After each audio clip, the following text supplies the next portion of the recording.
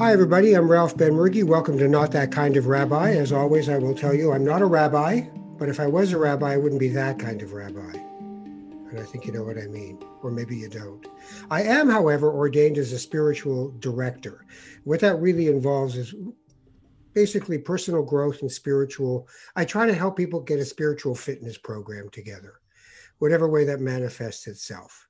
And, we live in an age where religion is out and spiritual but not religious is in. And there's a lot of people in that camp. And I respect it. I also sometimes worry that we've sort of turned it into shopping for God, a bit of a buffet where, I like a little bit of Buddhism every once in a while. A good walk in the park kind of helps. And I'll go home for the high holidays and it'll all be all right. But like wanting to have a six-pack in your stomach, if you don't go to the gym, you don't get the six-pack. It doesn't just happen. And in spiritual work, there's muscles that need to be moved, and they're beautiful muscles to move. So it's not a punishment in any way, but it's a deepening of the experience and giving yourself purpose and meaning in life, because sometimes we just feel alone making decisions, and sometimes they feel random, and it doesn't really work for us. So I do that. If you're interested in that, by the way, just go to my email or my Facebook page for Not That Kind of Rabbi. But the email is at ralphbenmurgy@gmail.com. And we'll do a session, see how you like it. So I wanted to talk a little bit about Passover, which is kind of Jewish Christmas, because you have to get together with your family and, your uncle's there and he's always an embarrassment. It's the same thing, but we do it at a different time of the year. So that's one of the things that I find interesting. But the thing I really find interesting about the Passover story is I'm not a literalist in any way, shape, or form when it comes to the stories. I see them as metaphor and often about internal journey. So for instance, the Pharaoh character in the Exodus story, I don't see that as an external historical figure. And it's fine. I see it as the inner tyrant, the one that doesn't let you go, is the critical and harsh judge of who you are and what you do, and hardens your heart to things. We get hurt in life and we start to think about what we want to do about it. And in some cases, we just shrink. It's, in Hebrew, it's called a klippah, the hard shell around your heart. And at certain holidays, one being the Day of Atonement, we knock on our chests to sort of crack that open a bit. And as Leonard Cohen would say, you get to the spirit of people through the broken heart. But the Pharaoh is the tyrant. But there's other beautiful parts of the story. The most interesting thing about it as a freedom holiday is how reluctant the Israelites are to be free. Every chance they get, they just start complaining and fetching, and just everything's like, what are you doing? And the guy doesn't come down from the mountain. Let's start the golden calf. I'm hungry. I want some manna. As a matter of fact, I'd like to eat some meat.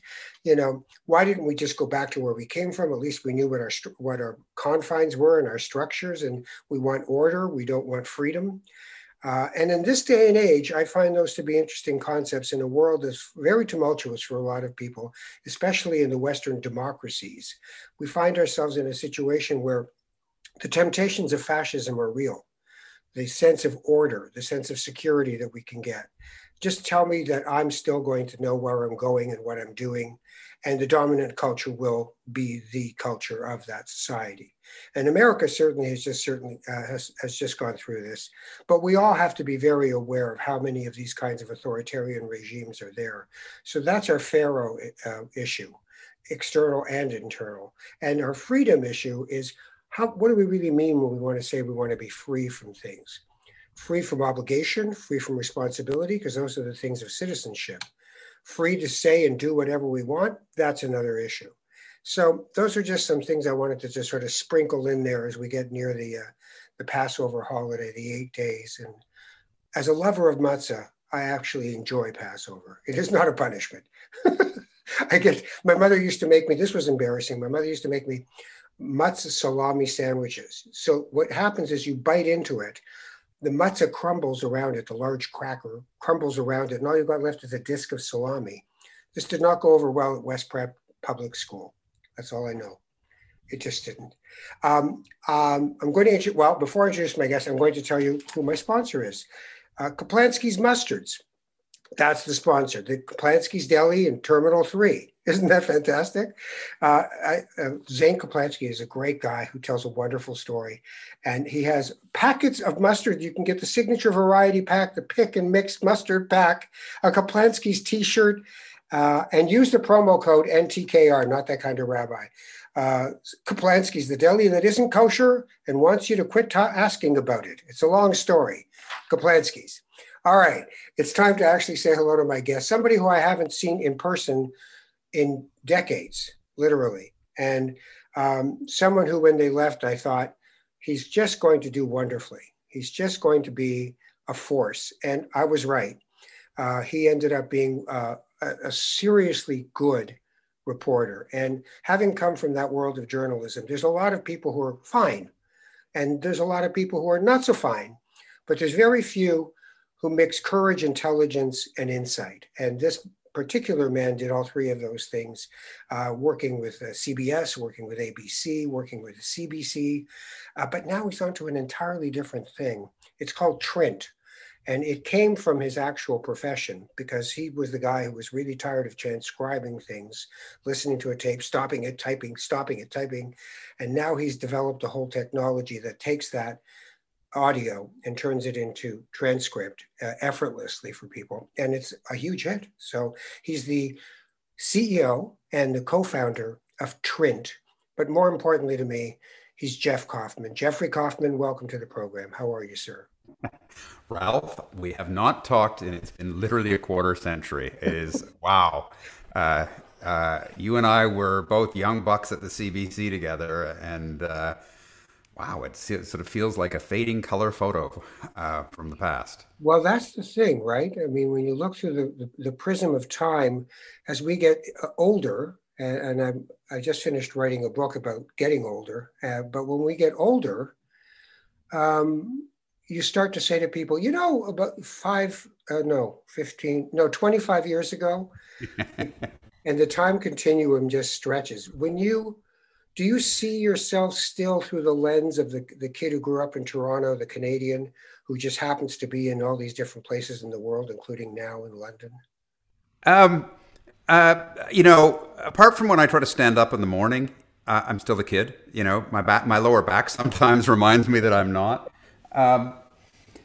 There's certain things about growing older. I guess it depends what life hands you, and what you seek, and fate and circumstance bring. But I still kind of think of myself as a wide-eyed kid, and people tease me and they say, "Wow, you have the passion of a kid," and to do what I did, building this startup into a scale-up, this technology company here in London, England. I didn't realize, but you actually need that energy. You need that wide-eyed view of the world, because it's hard, and you have to be an optimist, and you have to remember those Popeye punching bags with sand in the bottom that we had when we were 6 years old. Yeah. That's what the founder of a startup is. But to be honest, it's kind of what being a network correspondent in U.S. television is as too, because you get knocked over a lot, and you got to either find a way to pull yourself back up, or you're defeated. So in a strange way, that resilience, that optimism, is a very strong survival technique that's essential for any of these really hard jobs. Well, I always saw you as somebody who was willing to pick the right fight. I don't know. Sometimes I think I was a coward. I think that when I was younger, I was so concerned about being seen as a good kid that I was afraid to pick fights for the right thing. And I think it was only in my 20s, about the time you and I met, when we were both before I went to the CBC National News, when we were both at CBC Toronto, the local news. It was around that time that I started to sort of develop a spine. It took me some time. Well, I don't. Yeah. Yeah. What do you think that was about? The truth is that it was about being comfortable in my skin as a gay man, because I think that I was wearing a mask as a kid, and I came out in the 1980s when AIDS was around the world and ravaging the world and killing people my age and older, friends of mine. And so it was a very strange time. There was we're in the midst of a pandemic where the world is throwing every resource it can to solve it.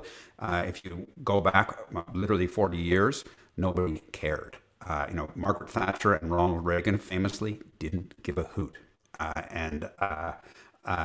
So you really, the hardest part about being gay in that age was wondering whether you were going to die, whether you were going to live to be 30, and watching other people die, and wondering how people would respond. And so it really, at some point, I had to reconcile with that. And when I did, it was like, well, so what's your problem? And it gave me a huge amount of courage. Yeah, I remember your leading the charge in the Jewish community about the rights of gay people to equal marriage. Holy Blossom, am I wrong? Well, I wouldn't want to take, I think it was my role in terms of gay marriage was not really a significant one. I think there were a lot of people who did a lot more. I think, I think that my role, my more significant role was about in journalism, where there were no role models, and where it was really, for me, that was really where it took. I was terrified as a kid. I started at Global News in Toronto, and I really believed if they found out I was gay, I was going to lose my job. And I honestly believed that, and it tore me apart. And I thought, oh my God, I'm on TV. I remember I was a Queen's Park correspondent, the Ontario legislature. I was a political correspondent at this crazy age of like 24 or 25. And I didn't understand why they gave it to me, apart from the fact I had a political science degree, which didn't really qualify me to do that job anyway. But in the end, I did. And I remember being at an AIDS fundraiser, and one of the Ontario cabinet ministers showed up, and I literally hid because I was afraid she would think, oh my God, she'd equate. And I was so ashamed of myself and so mad at myself afterwards that I thought, wait a minute, what are you doing, you idiot? But you're young, and you have to make mistakes sometimes and learn from them. And when I look back, you'd even be terrified of a tell, of a movement of your body, of a way of saying something, of a person you say hello to that will tell people you're gay. Yeah. I think the funny thing about it, sort of, fast forward, that was probably 1985. So what are we, 36 years later? When I think, holy cow, I did not see this coming. Spending, so many years of my life as a war correspondent with ABC News in Iraq, in the Arab Spring in North Africa, covering Latin America, covering revolutions, and, in Haiti, which were incredibly dangerous. And I think, wow, that was pretty tough stuff. And, I did not sort of think I had the spine to do it. I didn't choose to do it.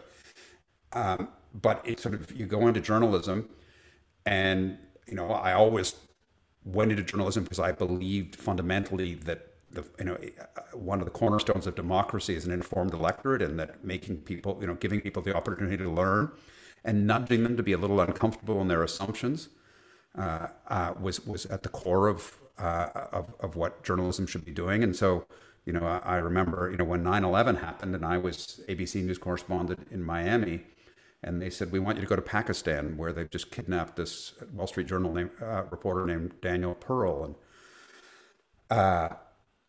And as I was packing my bag to go to Karachi, was watching ABC World News with Peter Jennings, and he said, and they've just put out a fatwa on any American journalist who sets foot in Pakistan. And I'm thinking, I have a flight in 3 hours, and I'm going there. And I think I literally dropped the clothes I was putting in my suitcase, and thought, wow, this is the real deal. And I got on that flight, and I went there, and, it was terrifying, but you learn to compartmentalize your fear, and, as I say, put it in a lockbox, slide it under the bed in your hotel, and just focus, because at some point you have to be dedicated to it. And you can't be blurred by fear. You can't have your judgment and your vision obscured by it. And so you do learn how to deal with that. Yeah, What's that? Daniel Pearl was decapitated He was decapitated for being a Jew as well, not just as an American, but as a Jew. for And being Jewish, and there I was as a right, Jewish Canadian, but an American journalist in there. So yeah, I mean, I had like a and gay too. So like I was a threefer, and I mean, I spent 5 weeks there living, and we were in Karachi, and ABC News was terrified of letting us. No, we were in Islamabad, the capital, which was very far from Karachi. And, there we were saying, here's what's going on. It was actually, it's like being in Vancouver and talking about what's going on in Ottawa. And we said, either we go back to London and do it from London, or we go to Islamabad. Or sorry, pardon me, Karachi. I'm getting my cities confused again. We go to Karachi and report from where it actually happened. And so they reluctantly let us do that. And I think we spent 3 or 4 weeks there while the hunt went on and for him. And we just had to be incredibly careful where we went. And the odd thing was that people there were really friendly. I mean, they weren't menacing. I mean, they're wonderful people, as you would expect. But it's just a few people. That's the thing with news, right? The overrepresentation of the extremes is the norm. So, when people say the world is screwed up, everything is screwed up, and then you think, no, there's a few billion people walking their kids to school right now and giving them a kiss and saying, love you, have a good day. It's not one thing, but the one thing can redefine the realities in people's heads. It's a good observation. You should go into spiritual leadership. No, it is a funny thing because I want to talk a little bit more about sort of that in relation to war, but it reminds me of sort of I've covered earthquakes and you always take the shot of the street where the houses are shattered. What you don't see in that shot is that a block away everything is fine.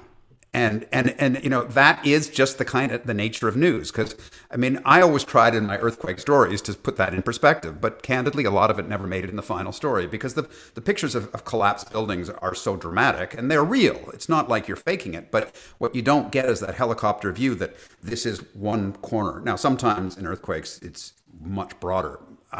But the point being that yes, it's only what the camera shows. But to go back to war zones and what you just said, I think the most surprising thing about being a war correspondent that sort of gradually seeped into me is that war is not the bang bang and the bomb, the aftermath of bombs. Most of it is actually complete normalcy, punctuated by these moments of horror and terror.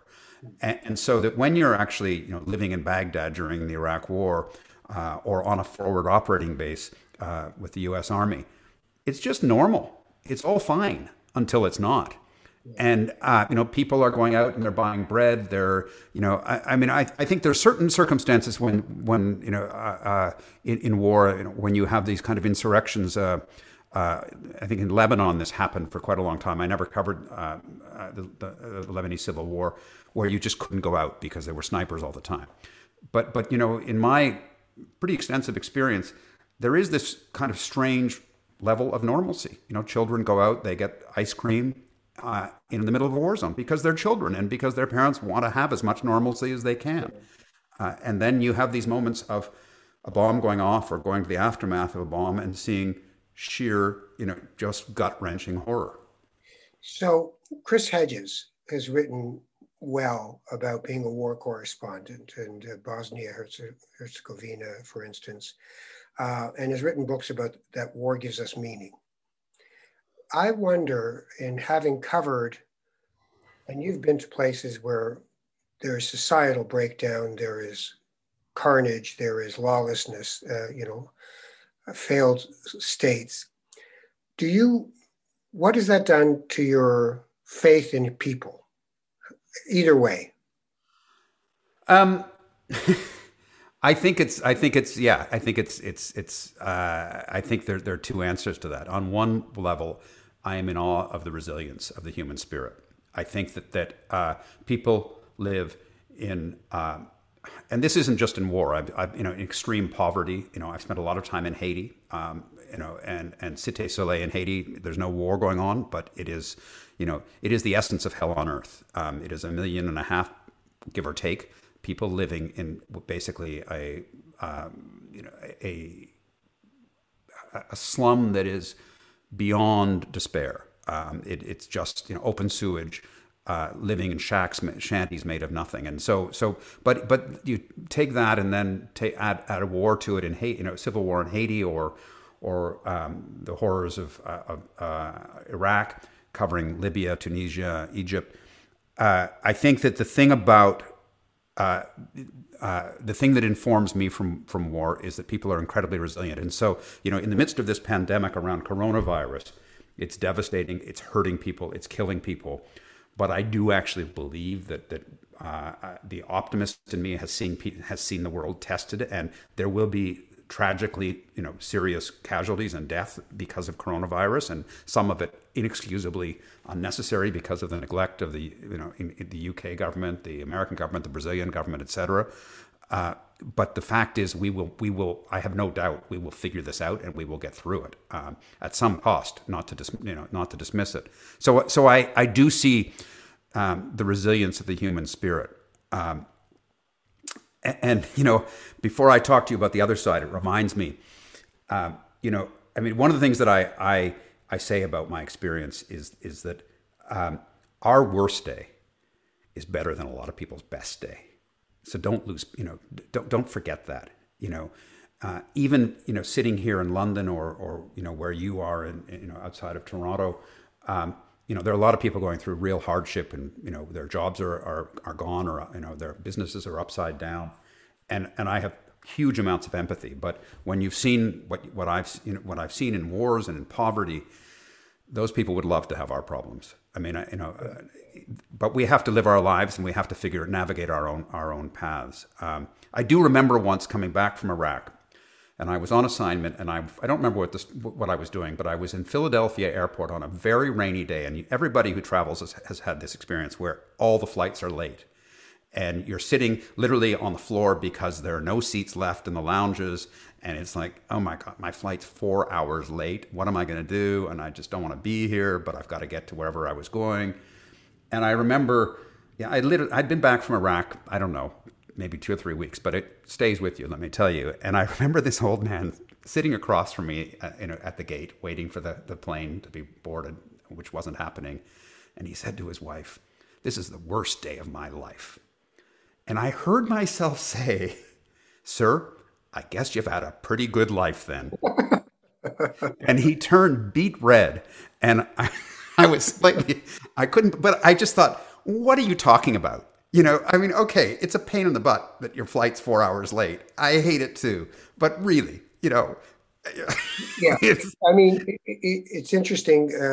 There's a choice. I find myself to digress for a moment, in airports, really being able to switch on the Zen part of who I am. You have to. Yeah. Right? That is the key to being a good traveler. But I want to answer the flip side of your question. Yeah. Which is, what about, the evil side? And I think that our ability, I have seen it, and our ability as human beings to switch off morality, to rationalize evil, is a really, listen, history is full of it. And, I don't need to give you examples, but it is a very real component of being human. And it is, I think we all have it in us, but, we hope that our better angels are going to suppress it, and that, the goodness of our souls and just a fundamental moral compass will keep us away from that. And I think most of us generally do, certainly from extreme evil. But I wouldn't, I don't think you can underestimate, and history shows us, good people can be persuaded and pushed to do evil things. And it is, it doesn't, you never want to justify what they've done, but I think it's way too complex to say, oh my gosh, I wouldn't have done that. I think it's a really, really complicated thing to witness evil and to wonder what exactly allows you to do this. But you've spoken to people who have just finished doing something that we could say is evil, I'm sure, mm-hmm. Right? In that moment after, Would you have known that they were capable of doing this? Did they just seem completely normal? Did you know, how do I judge the eyes I'm looking into here? I mean, I once challenged a guerrilla leader in Haiti during the civil war there in a press conference, and I think I was probably pretty. It was pretty bad judgment on my part. He had killed quite a lot of people, and I think I asked him how many people have you killed during the civil war, and he got really pissed off. right. And my team said, I think we got to get you out of here because he was Why really. did you do it? Because I felt he should be held accountable, and I thought that I wanted to use, I was recording, and it was a press conference, and he was talking about himself, and I just said, so how many people have you actually killed during, in getting to this point? And I remember my team was like, I'm not sure that was the smartest question. It might not have been, but at the same time, I did feel like he should be challenged and held accountable, and the way he dodged the answer kind of spoke about who he is. But that being said, I think the answer is what you would expect. In most cases, no, they're just normal people who have done. I think this. I talked earlier about compartmentalizing fear. Yeah, This compartmentalizing is part of the human condition. We can compartmentalize, and it's a good thing. Sorrow, grief. You have to move on in life. At some point, you've got to just put those things in a place in your. yeah, but I'm a fan as well of like when people talk to me about, why would I even bother with anything in religion? One of the things I point to is ritual, that there are rituals that really help a person to incorporate into themselves, to integrate into themselves the good and the bad. The passages into adulthood, the marriage ritual, the Shiva dying ritual in Jewish tradition. Every culture has its own. I agree. I agree. You're right. And They it's do. not- They do help, and there's a yeah, reason. There's a social reason. right. And so it's not. I don't see that as much as compartmentalizing my grief, for instance, but it's finding a place to put it, and a structure within it should work. So 7 days with everybody, a month a headstone, 11 months you rise up and it's over. That helps a person go, there is a timeline and a light at the end of this tunnel, as opposed to Yeah, we can debate the term. I accept that in that context. But I think that when I use the word compartmentalize, I think that we can almost disconnect the wires to that part of our soul, and certainly for evil. But I think also for pain, I think, that we've endured and come through. I think that, and sometimes it's a coping mechanism. But I do think that, when you talk about evil, I think that there is this switch that exists that people sometimes pull, and it allows them to do terrible things. And it may be cheating their partner out of money. It may be stealing. It may be something, more physically violent. yeah. So the things you've seen, you can't unsee. Where do you put them in you? That's a really interesting question. So, do you remember those Kodachrome slides we had as kids on a carousel, the round carousels? I mean, a lot of listeners who are younger wouldn't know, but before there was digital photography, the best pictures were color slides that you would show on a projector, and they had beautiful Carousel. deep colors. What's that? Carousel. And you'd put them in a carousel, and you'd show people your trip. What it was you were where you'd been. For me, I have this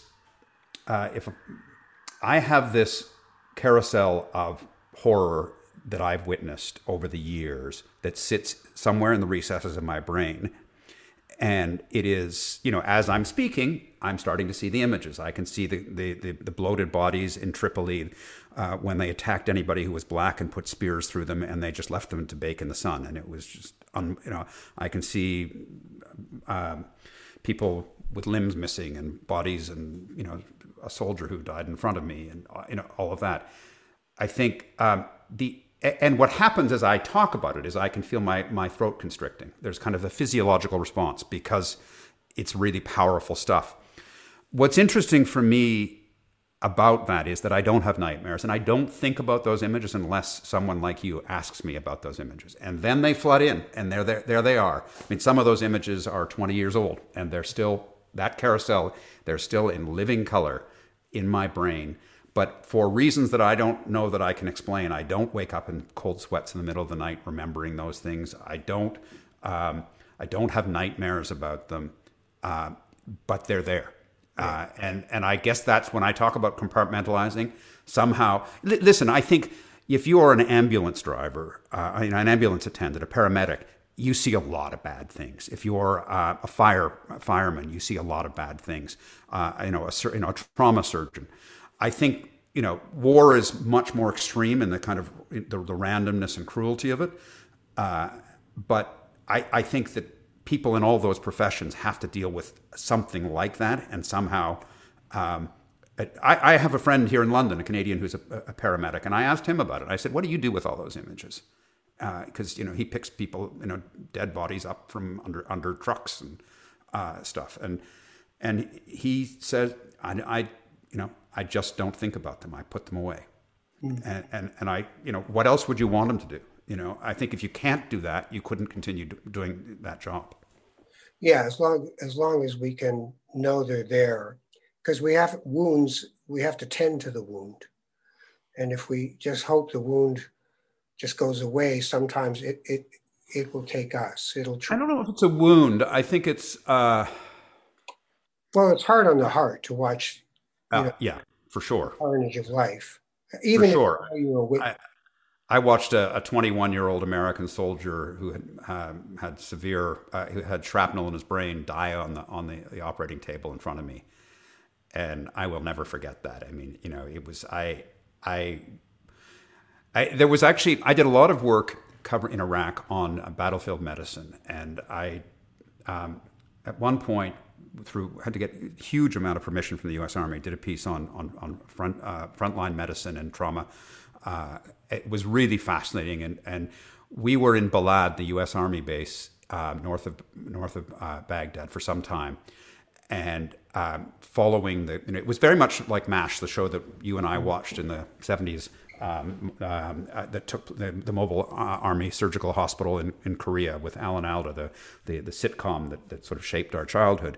This was kind of a modern version of that. It was a series of tents, but with equipment that was really, really cutting edge.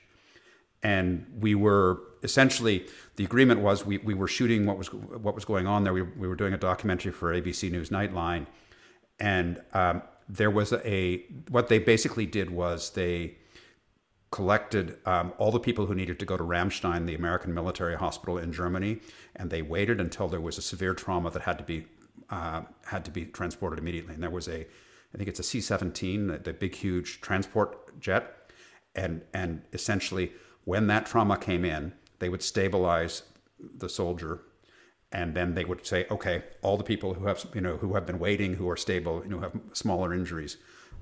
We're heading out in 3 hours as soon as this guy's out of OR, and so this happened, and it was we went a couple of days without sleeping, and I remember the helicopter came in at night, and they said we have a guy who's just had his intestines ripped apart by shrapnel. He's a young soldier. He's going to go into OR in the moment. If he comes out alive, we're gonna take off. We weren't in the OR for that part. It was really touch and go, and we get on the C-17 on this huge transport plane, and it was like a medieval tableau. They literally had gurneys strapped to the floor where it's a cargo plane, and where the rollers are, they had literally strapped gurneys, and there maybe were, I don't know, 50 or more soldiers with injuries. Some of them fairly minor, but needed to be taken out. And then this one guy who was severely injured. And he was using brand new technology, which was a mobile intensive care unit, which had only been invented in around 2000. It didn't exist in the Gulf War in the early 90s. And I remember saying to the surgeon, is this guy going to survive? He said, absolutely. We're pumping antibiotics into him. His stomach is resected, but his bowels resected, but that can be fixed. I have absolute confidence, when we get him to Ramstein, we can put him back together. And I said, would he have survived previous wars? He said, World War II, not a chance. Korea, not a chance. Vietnam, I doubt it. Gulf War, maybe. Now, yes. And I remember looking around on that plane, and there was a young soldier. The agreement was you didn't shoot faces without permission, and if they weren't conscious, you didn't shoot the face at all. And of course, you honor that. And there was a 19-year-old soldier who had lost his foot to a landmine or a bomb or something. And I went up to him and I said, hey, here's who we are. And normally you don't say this as a journalist, but I began by saying, please feel free to say no. I mean, normally you do not say that, but in this circumstance, I did. And I said, I'm with ABC News and we're shooting this documentary on battlefield medicine. But if you don't want to be part of it, it's okay. And I must have said it 2 or 3 times because I really didn't want to pressure the guy. And I remember him saying to me, my heart just cracked. He said, sir, I'm having a really rough time getting my head around the fact I don't have a right foot. Is it okay if I pass?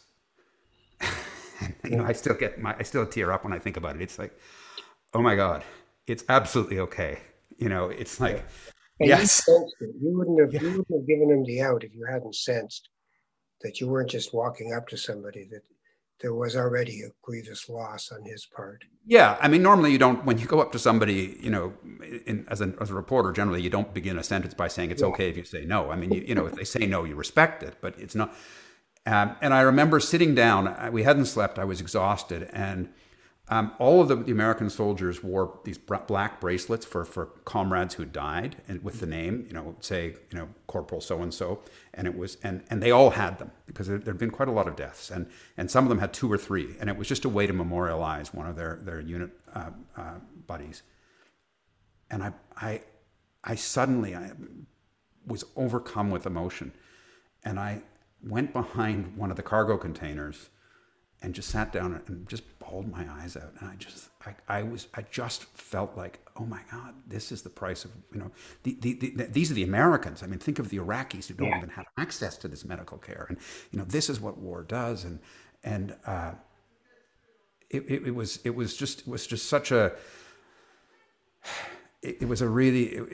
it was just so much to process, all of it, to see it. And then you think, this is modern medicine. Imagine what war was like, 50, 100 years ago. Oh my God, well, infection alone killed most people. But, I just flashed back on the airport where you're waiting 4 hours and the guy says, this is the worst day of my life. Exactly. Huts. Really? What are you thinking? Hey, let me ask you something. Where does your Jewishness come into your life?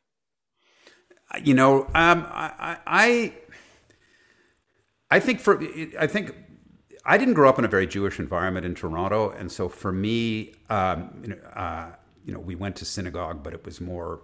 It was not a deeply religious experience for me. It was more of a cultural experience, and my mother's family were all German Jews who'd come to the U.S. and Canada in the mid sort of 1870s, 1880s. So we're extremely assimilated.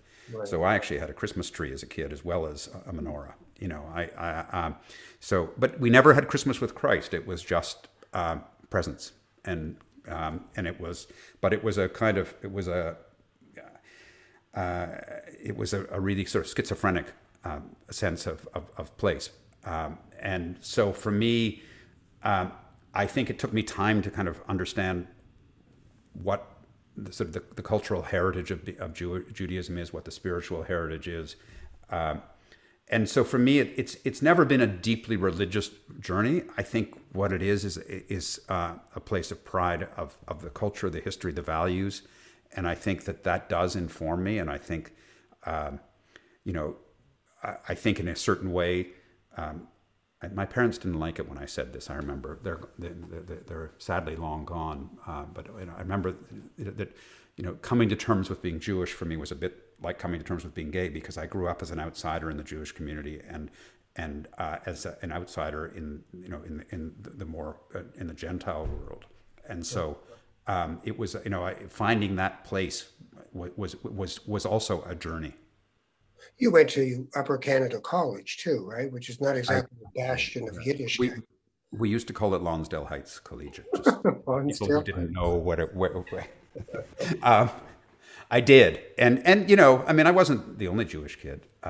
And the reality is, my mother's father went. He was head boy in 1908. I mean, so it was never a religious school, but it's a stuffy, an old boys' prep net. school. It's an old boys' school.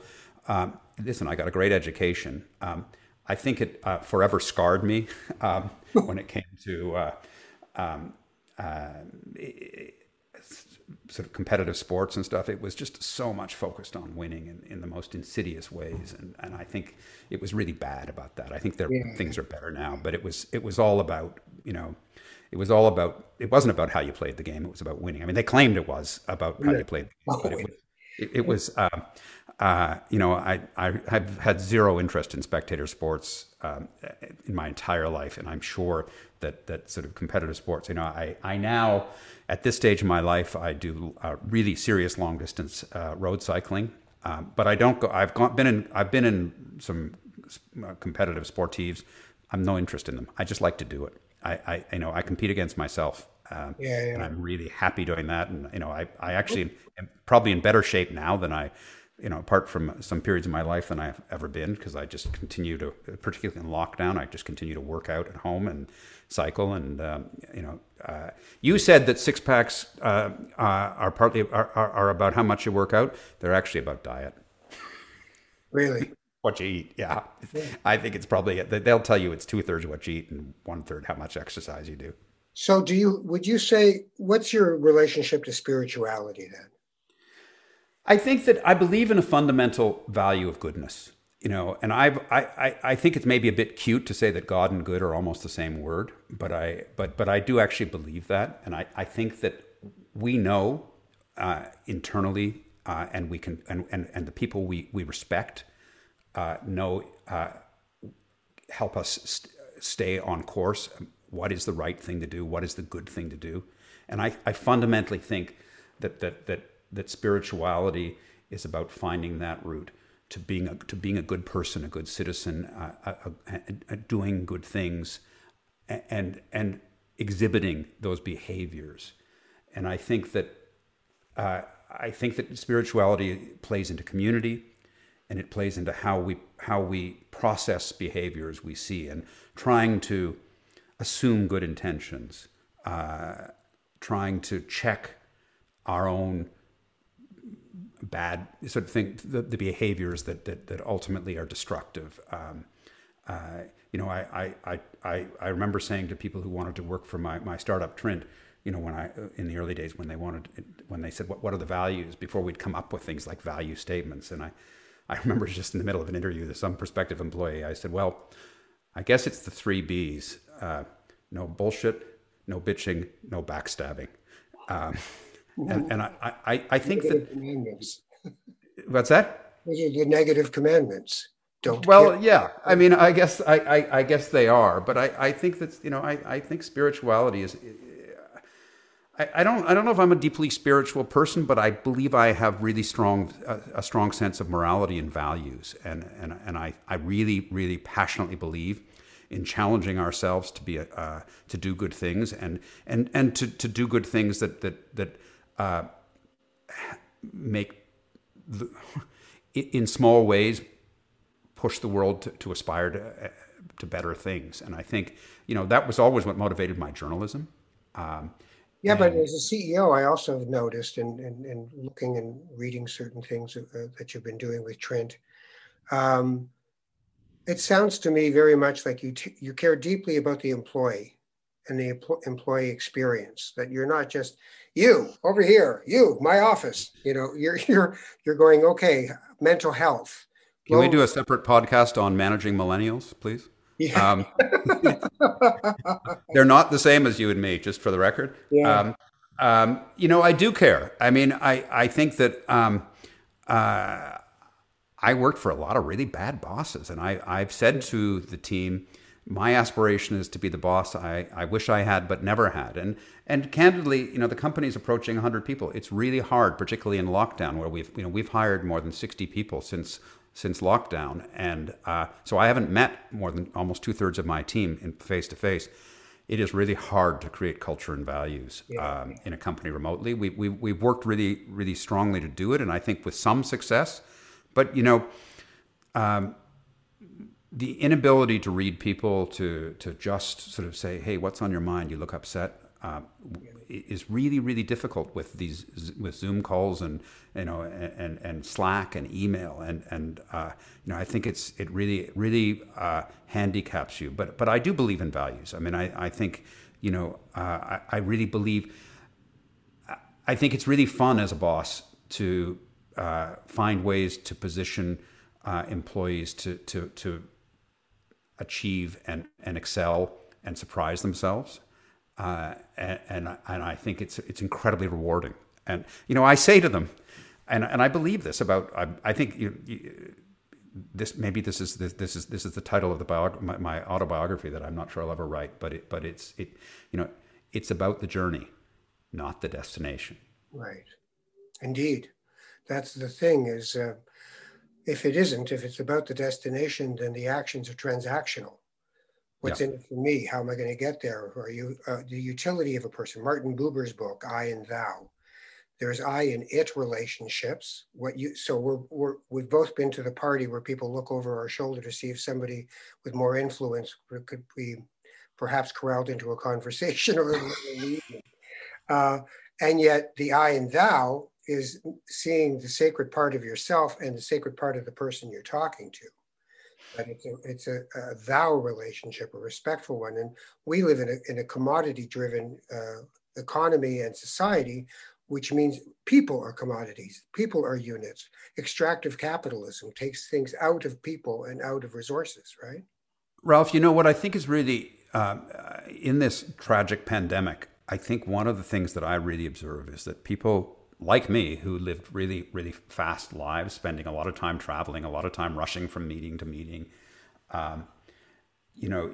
you can find yourself being busy in life, and then suddenly find that the decades go by. And I remember meeting these New York socialites who just went to parties 5-6 nights a week, and had lunches, and it was like, and I remember saying, "Really, do you enjoy it?" And I remember this woman saying to me, "I would be so bored if I didn't have this. I'm sitting at home. This is my lifeblood." And I remember thinking, "Wow, that's a dependency." And but the adrenaline junkies in reporting, right? That's exactly my point. That I think a lot of us live that life in different ways, and I think what's happened with this lockdown is it's just forced us all to slow down and stop, and sort of in a certain way get off the hamster wheel of life. And I wonder whether it will have a residual effect. I think to a certain degree in business and travel it will, because I think we've now been forced to online, and we've discovered that certain things now through technology don't require that we travel to Tokyo for a 1-hour lunch meeting. We can probably do it on a video call. I think that we have created a society, and if you look at the consumer society, shopping malls, fast fashion, where everything's about gratification. And I think that what's happened with lockdown and isolation is that suddenly we've had to find sustenance elsewhere. And also the inequities of how we're living, the way we treat our elders, the way we treat each other, the lack of social safety net for people, those all are being laid bare in our societies, and the inequities in what people make at the top and what everybody else makes have become so extreme and obscene that you wonder what effect will be on that, because even in the middle of the pandemic, we had the American, what I like to call the slow motion American Civil War, was still in full bloom. You had, fighting on the streets. There's a lot going on that we can just say, oh, it's no big deal, but there are profound shifts that could happen, and climate change itself, climate destruction, will probably be the thing that pushes us over those edges into climate refugees, into more pandemics, into all kinds of. I think you're probably right, but I actually think that we're going through that now in a not necessarily an apocalyptic, but maybe a way with the internet and sort of the way we communicate. And I think what you talk about, the slow motion American Civil War, was fueled by social media and by the ability of people to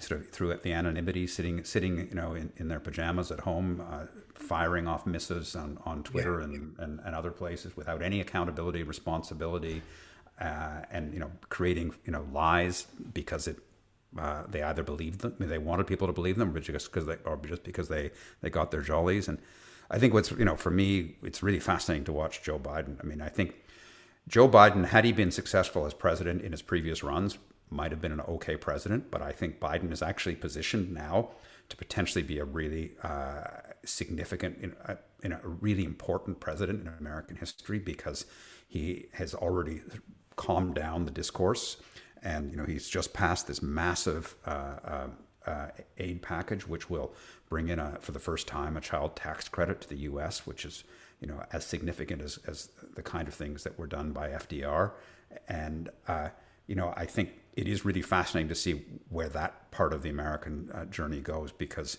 there's so many open sores now in that country. But you said at the beginning that populism and fascism have reared themselves again.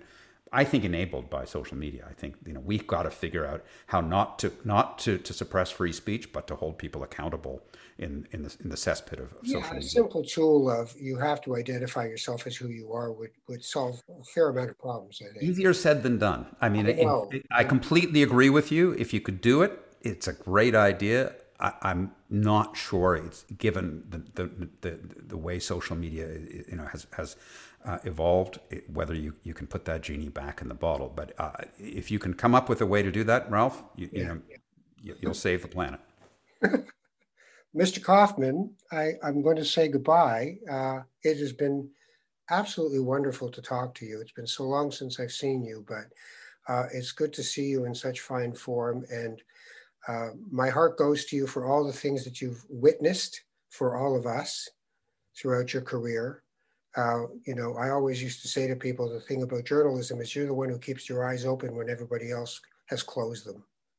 And you're one of those. So I've always loved that about what you've done with your work. I even though I wince at so many of the horror, I've also seen an awful lot of wonderful things in the world. And we, as usual, look at you. You're a typical journalist. You've had me talk about all the negative stuff, but you haven't. I covered Latin America for 10 years. It was one of the great joys of my life. I mean, I covered stories of hardship and poverty and earthquakes and civil wars, but I also covered a lot of really fantastic people doing extraordinary things. And so I think I've been really lucky. Wow. It has. When I think about all those opportunities, all the places I've seen, the people I've met, the challenges. And the creative outlet that I've been given, by working for CBC, CBS, ABC, in that bucket list of life, I feel really incredibly grateful to have had these opportunities. Tell people where they can find out more about Trint. Trint.com. Trint's a word that I invented for transcription and interview. So it's I think it's either a portmanteau or a neologism, where you compress two words to create a new word. I'm thinking portmanteau, but I'll have to look it up. Yeah, well, it is. It's yes, and so yeah, Trint.com. We take conversations like this and turn them into something you can create a story out of. And podcasts like this are built with Trint. Beautiful, my friend. Thank you very much. I really appreciate it. It's great to connect, Ralph. What a surprise. Yeah. I think it's more than 25 years. Something like that. It's been enough. We've had a life, and now we're Thanks for reaching out. Thanks. This is not, I do a lot of podcasts. They're mostly about my journey as an entrepreneur. This is the first time I've gone to some of these areas. So it's actually really, really, really interesting to be taken off my normal message track into areas where I don't actually normally talk publicly. Well, that's what journalists are supposed to be for, to take you off your usual message track. Yeah, you did it, Ralph. Thanks, Jeff. Take care of yourself, okay? Thanks. Thanks again to Kaplansky's Deli. It makes Jeff Koffman laugh. But it's a mustard, for God's sake, and it's a good one. And you can be at Terminal 3 when Jeff arrives in Toronto the next time. He can go to Kaplansky's Deli and say, I know who you are. This is so cool. They make a great smoked meat sandwich.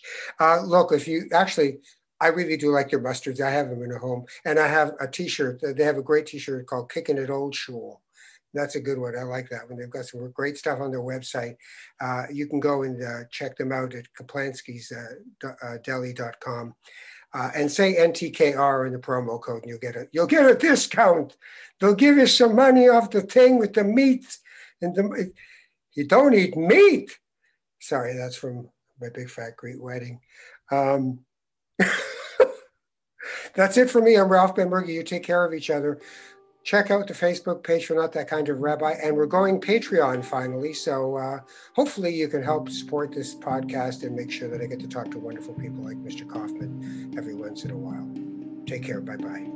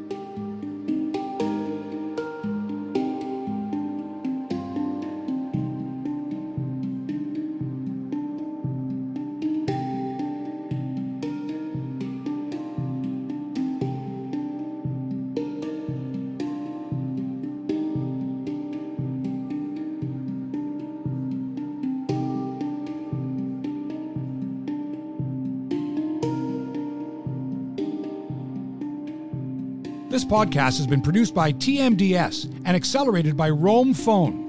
Roam Phone brings you the most reliable virtual phone service to run your business and protect your home number from unwanted calls. Visit roamphone.ca to get started.